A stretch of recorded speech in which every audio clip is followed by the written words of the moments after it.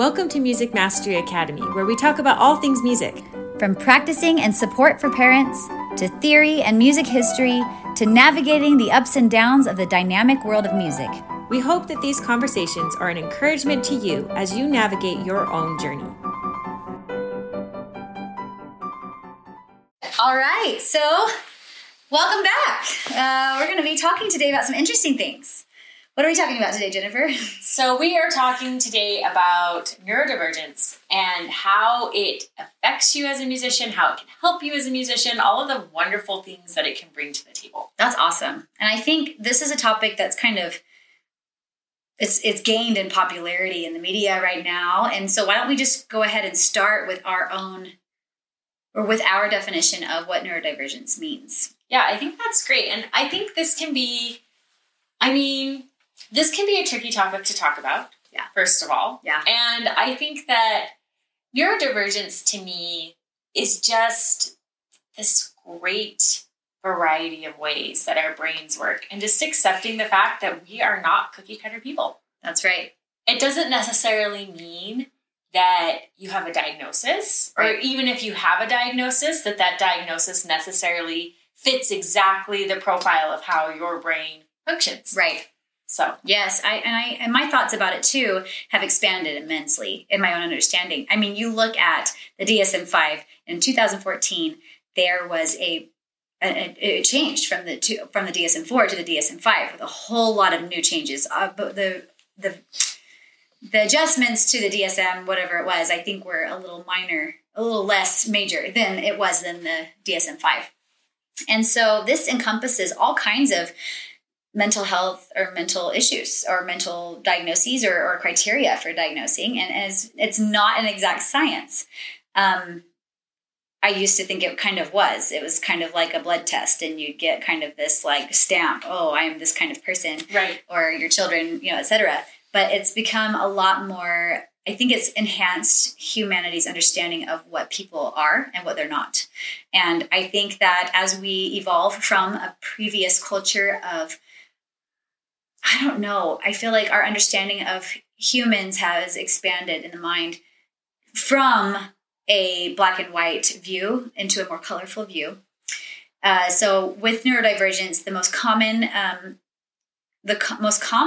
talked about conditions are autism and ADHD, right. At least from the material that I consume. Yeah. However, I believe that neurodivergence is potentially open to a lot more of different kinds of minds. And even within autism and ADHD, there's a multitude of misunderstandings or even just lack of understandings at this point. We don't know a lot about the brain. Right. We're always learning. And so I think every generation is going to expand on this. However, we are mentors in this time in 2024. We are music teachers. We are parents. We're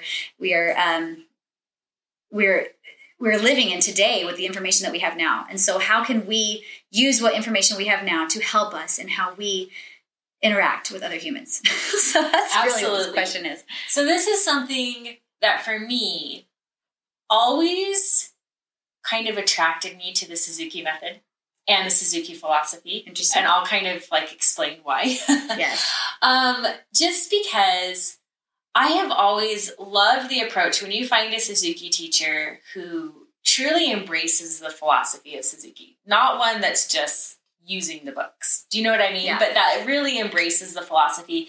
And for those of you who don't know, Suzuki has, if you want a great book, go read Nurtured by Love by Suzuki. It's absolutely fantastic. And he had this philosophy that all children could become musicians. Yes. His philosophy of every child can, that is when you have a Suzuki teacher who believes that, even not a Suzuki teacher, just a teacher that believes that every child can, it completely changes the framework of the lesson, because they're not looking at your child from a place of is this child going to be able to be successful or not? Right. They're looking at your child as, how can we make this a successful experience? They're a lot more curious about how they need to adapt their teaching or how they need to reach your child, because they believe in that core philosophy that every child is capable of being a musician.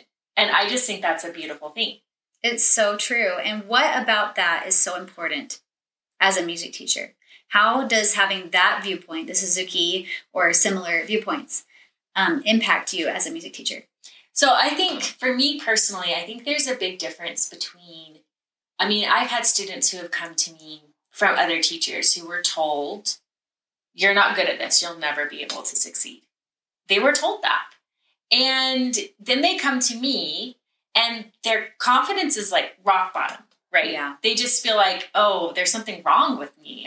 But I really want to play the piano, you know, Right. but there must be something wrong with me because I was told that I couldn't succeed at this. Yes. And then we sit there and we find ways to succeed. And that's always my goal. And it may look different for every child, right? Success looks different for every child. And I think that's something especially important when we're thinking about neurodivergence. Yes. That we can't compare people. We can't put people in like this line of comparison. No. They have to only be like, we have to celebrate progress on an individual level. Absolutely. Yeah. Absolutely. And I think it helps us redefine what success means too. Absolutely. Yeah. The way that the world has changed since the 2020 pandemic. Right.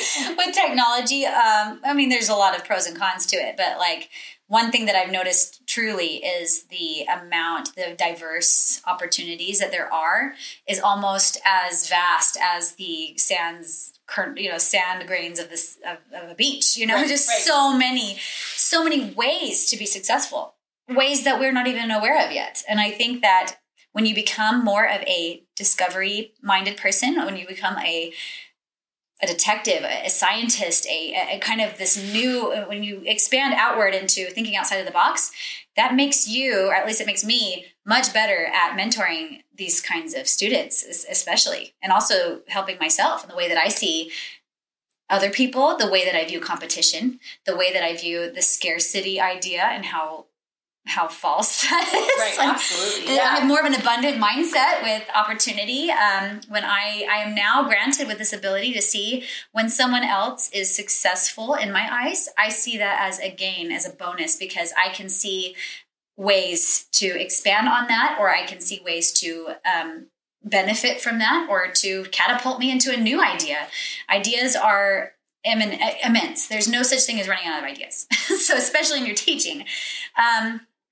So as far as understanding neurodivergence in a context of a music lesson, I have to look at my own family. I have to look at the people that I'm very close to. And I don't want to give out too much personal information, but I will say that what I've learned about the sensory experience of children with autism, of how much they're absorbing from their environment. It's like when we were figuring out these microphones, if you're turning up the dial of sensitivity too high, it's incomprehensible. It's, right. So in order to understand how best to mentor or teach someone with autism specifically, and ADHD has its own challenges too, and tricks and fun. I think of it as like fun curveballs that you get to enjoy in your teaching. But with autism specifically, I'll finish with this idea that if you can the more that you as a teacher can put yourself in the shoes of someone with autism, not only are you better able to teach them and help respond to them, but the better of a teacher you become.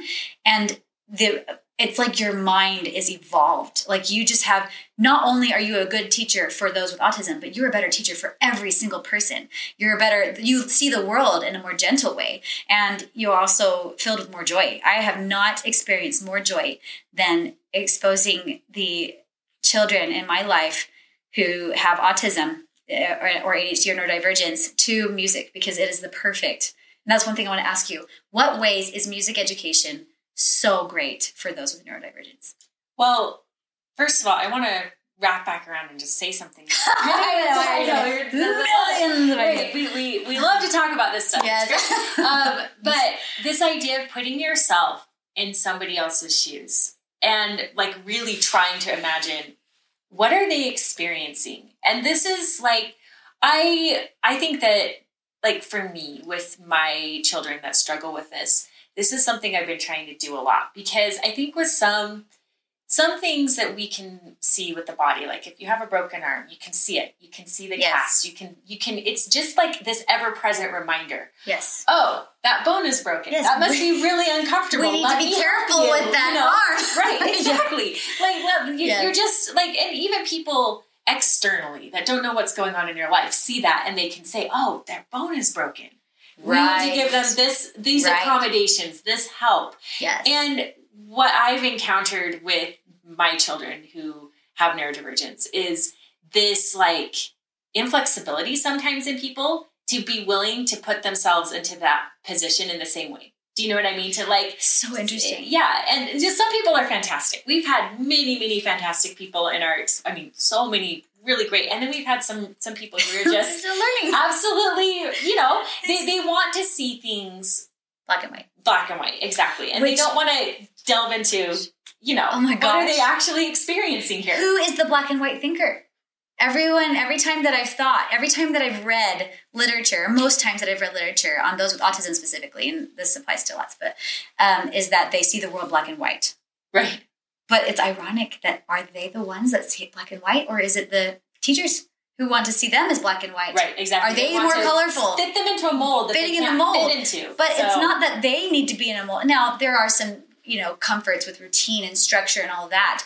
But I have noticed that the children that I've worked with autism are extremely flexible when given the right environment to be so. So It's more of, am I willing to not be black and white? Am I willing to think out of the box?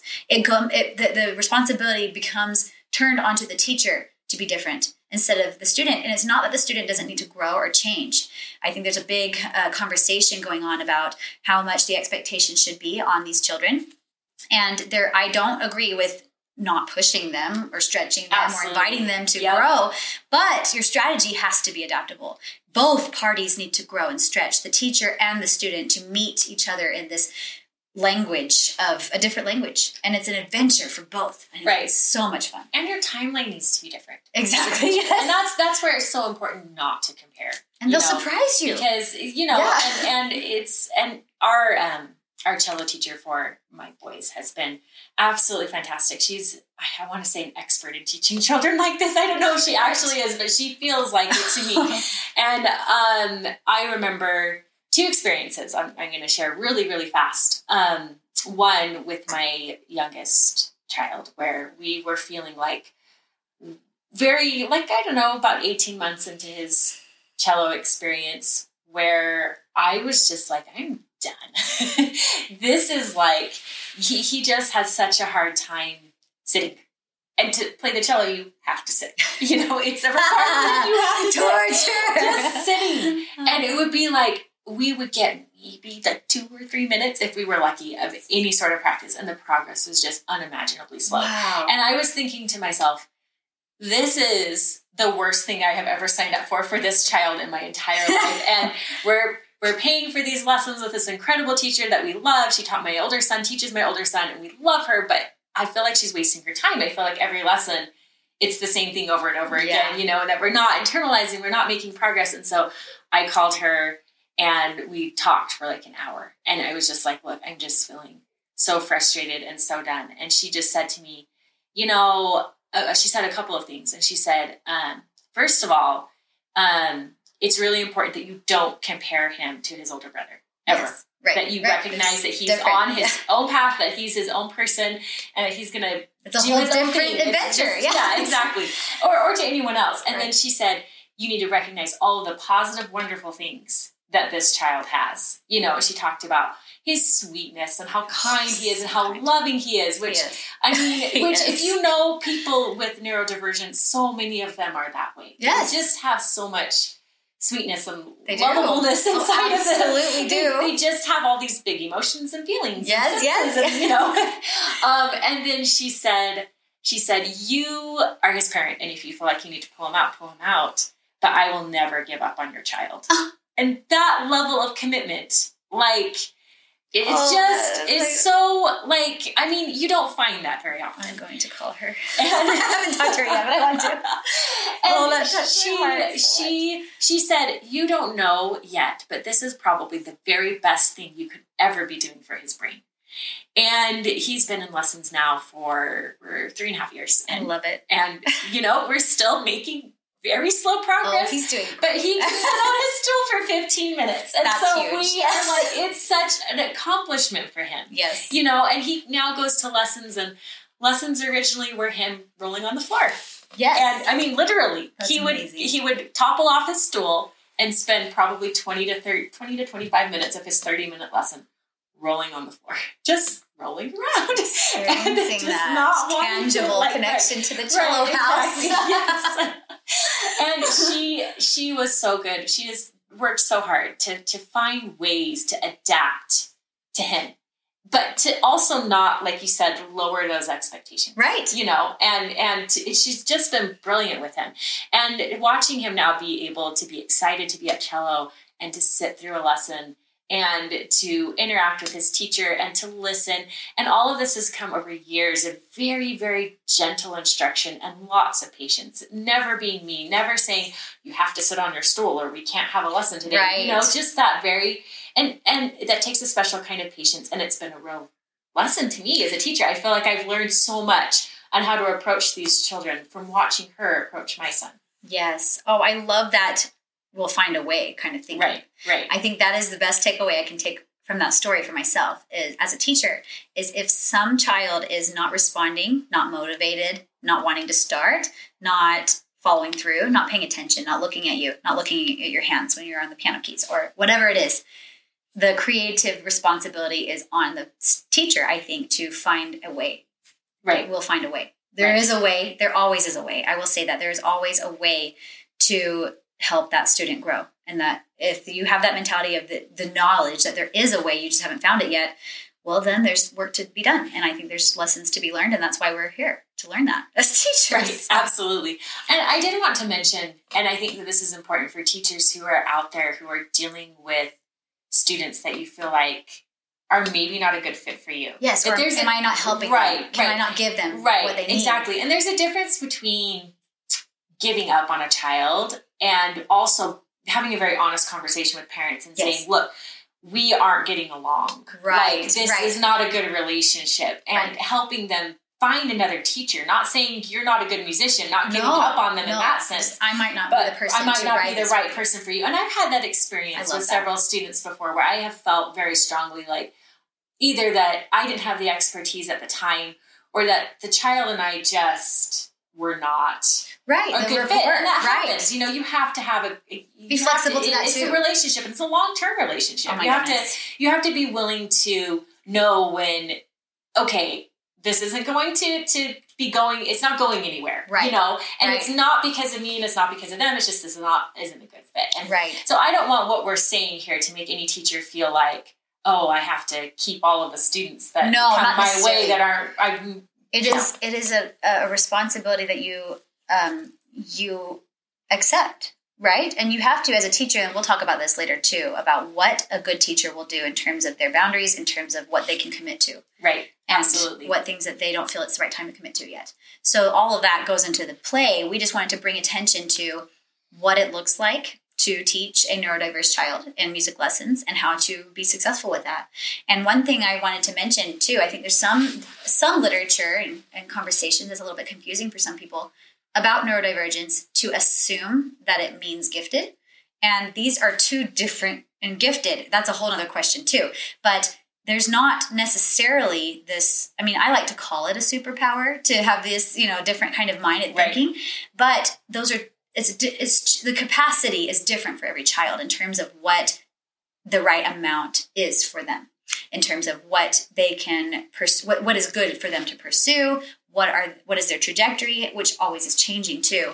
I just think that I have experience with a child who is, I believe, neurodiverse and also pretty gifted at music. Absolutely. And this has been tricky. This has been very tricky to help on this ride of growth for this child. And it's been such an adventure. But some of these principles that would apply to various types of kids with different abilities, such as with neurodivergence, you have certain principles that you see common, but not always, such as this principle of starting anxiety. This is very common with children that I see with ADHD in particular, is this I can't begin my practice. But once they get going, it's so awesome. It's just very self-sustaining. But this process of changing tasks, this is common with autism too. Changing tasks or beginning a task is overwhelmingly terrifying. Yes. As simple and as much as they love the task itself, if they love their instrument, if they love to practice, but they just can't get started, it's this thing that they experience. And so knowing that is a genuine aspect of, or maybe a potential aspect of a child's neurodivergence or just personality, it can give a teacher a lot more patience in how to approach them, how to soothe that starting anxiety, to help them, to assist them. It's something that adults struggle with all the time. And I think it's something that we can learn to help soothe instead of shame, and I think that's a big change in our culture as we go into, I think, what they call gentle parenting. Right. It's not that you don't want to get them to start practicing or do their chores or other kinds of responsibilities that are not savory. And it's not that you don't have them do those things at all. It's that you make it easier for them and with the understanding of what their struggles are. And no, we can't see inside their minds, but we can kind of do our research and get an idea and imagine. And that's where empathy comes in. Another thing that to mention too is also this concept of rejection sensitivity dysphoria. And I had a friend of mine point this out to me about a year ago, and I'm so grateful she did. And this is probably the most pronounced benefit that I have received in coaching and teaching young musicians, is that certain types of level, and everyone has a spectrum with this, right? A rejection sensitivity, how we respond to perceived criticism, perceived criticism, not actual criticism, but it's what they perceive. We have no control. We have very little control of how someone perceives what we're saying. So, but if we know that is a tendency and a possibility, it doesn't mean that we need to be, walking on eggshells, but there's a multitude of ways we can articulate ourselves and how we want someone to improve or correct sometimes certain even behaviors. This is in the parenting world particularly. There's certain behaviors that in my family we teach that are not okay. And but we have to do this with the knowledge of the understanding of this rejection sensitivity dysphoria that can be very common with neurodivergence. Right. And so how do we help a student, a child, reach their potential and their character and their work ethic and their development of who they are as a person while still being sensitive to that? And that is a very, very, very deep and tricky subject that I would love to talk more about. But it's something that for those of you who might not know what that is, in literature, you can see it abbreviated as RSD. I would encourage everyone to read up on that, just to kind of become aware. Oftentimes, and in my own experience, I see a lot of that myself and say, well, that explains a lot of my bad experiences in the past. Wow, if I was aware of this, or if my mentors and teachers or professors or whoever was aware of this, it would have changed everything. And so I think this is a way, as a teacher, if there's one thing I would advise every teacher, every parent to walk away and do, is to research this. And then also to put yourself in the eyes of someone who experiences this. Right. Yeah, absolutely. And it is, I mean, I just learned about this recently, probably about a year ago. And it explains a lot. It explains a lot. We'll just put it that way. It explains a lot. It's very helpful. Right, it is. It's nothing like bad. I mean, there might be some regret, like, if I had only known. But really, a lot of this research hasn't been around for very long. Right. So, I mean, this is the beauty of being in this time, is receiving all this wisdom. And there is misinformation too. But I will say, talking to you, Jennifer, and to other people who are experiencing this journey through music education, the Suzuki method, and other ways, and also our experiences, positive and negative, with mentors, teachers, and philosophies, has been very helpful to talk about and to have a community to reach out to and bond over, because it's a very, very community and socially healthy thing to do, I think, to bond over this. Absolutely. One last thing I think we should talk about, and what advantages do you see neurodivergent children have in music? And there's not just in music, but in so many things. Life. And there are a lot. And I think we can spend a lot of time trying to I don't know. It sometimes feels like we can spend a lot of time trying to label these kids or say, this is the weakness. Something and this is the that's thing wrong with that. No, it's not. It really isn't. It's a superpower that comes with its own list of things that you have to work through, like you were saying with the sensory issues or with the rejection dysphoria. It just, all of this stuff is part of it. But what is the other side of the coin? Right. What is the other side of the coin? What are things that you see that have been I should have started with that. Superpowers, you know? Yes, they are superpowers. That's how I tell these children about, if we're talking openly about it, that's how I frame it. There are more sides of the coin that are positive than the negatives. And we focus so much on the negatives so that we can, as teachers, support them. But really, the rewards are great. These are the most compassionate people I've ever met. Absolutely. These are the most 100% empathetic. agree. They can see your heart faster than anyone else. They are so unselfish. They want to help others. They want to calm other people. They want to, and they can see so deeply. They are the most creative people I've ever met. Yes. They are very synthesizing. They like to make connections with lots of different things. They like to turn symbols upside down on their heads and see it from multiple angles, which gives them a deeper understanding. They're extremely intelligent people in the way that they see the world in this new, unique way. I believe our music world needs this kind of mind. I think the greatest composers of our time had some ability to do this. I think it's incredible what they can do, and the way that they can communicate to us, even without language, helps bring out the best in other people. Absolutely. That is my very favorite thing about these people. Yeah, 100% agree. And, I think it's so important to remember that they have so much to give. They have so much to offer the world. And I think it's so important to be so careful with how we approach these kids and these students, because they're going to do great things. They internalize, comments that they hear in a way that we may not be aware of. And they have, sometimes you see photographic memory capacities. Right. They will remember what you say to them forever. And it's not that you can't make mistakes, because they are very loyal and forgiving when they trust you. So yes, be careful with them. Be gentle. Yeah, absolutely. So. Yeah, and I think we're going to have multiple conversations. I know, and I'm going to actually write my notes down this time. So many things to talk about. Hours in this realm, and I think as music teachers, it's just so important to recognize this is real.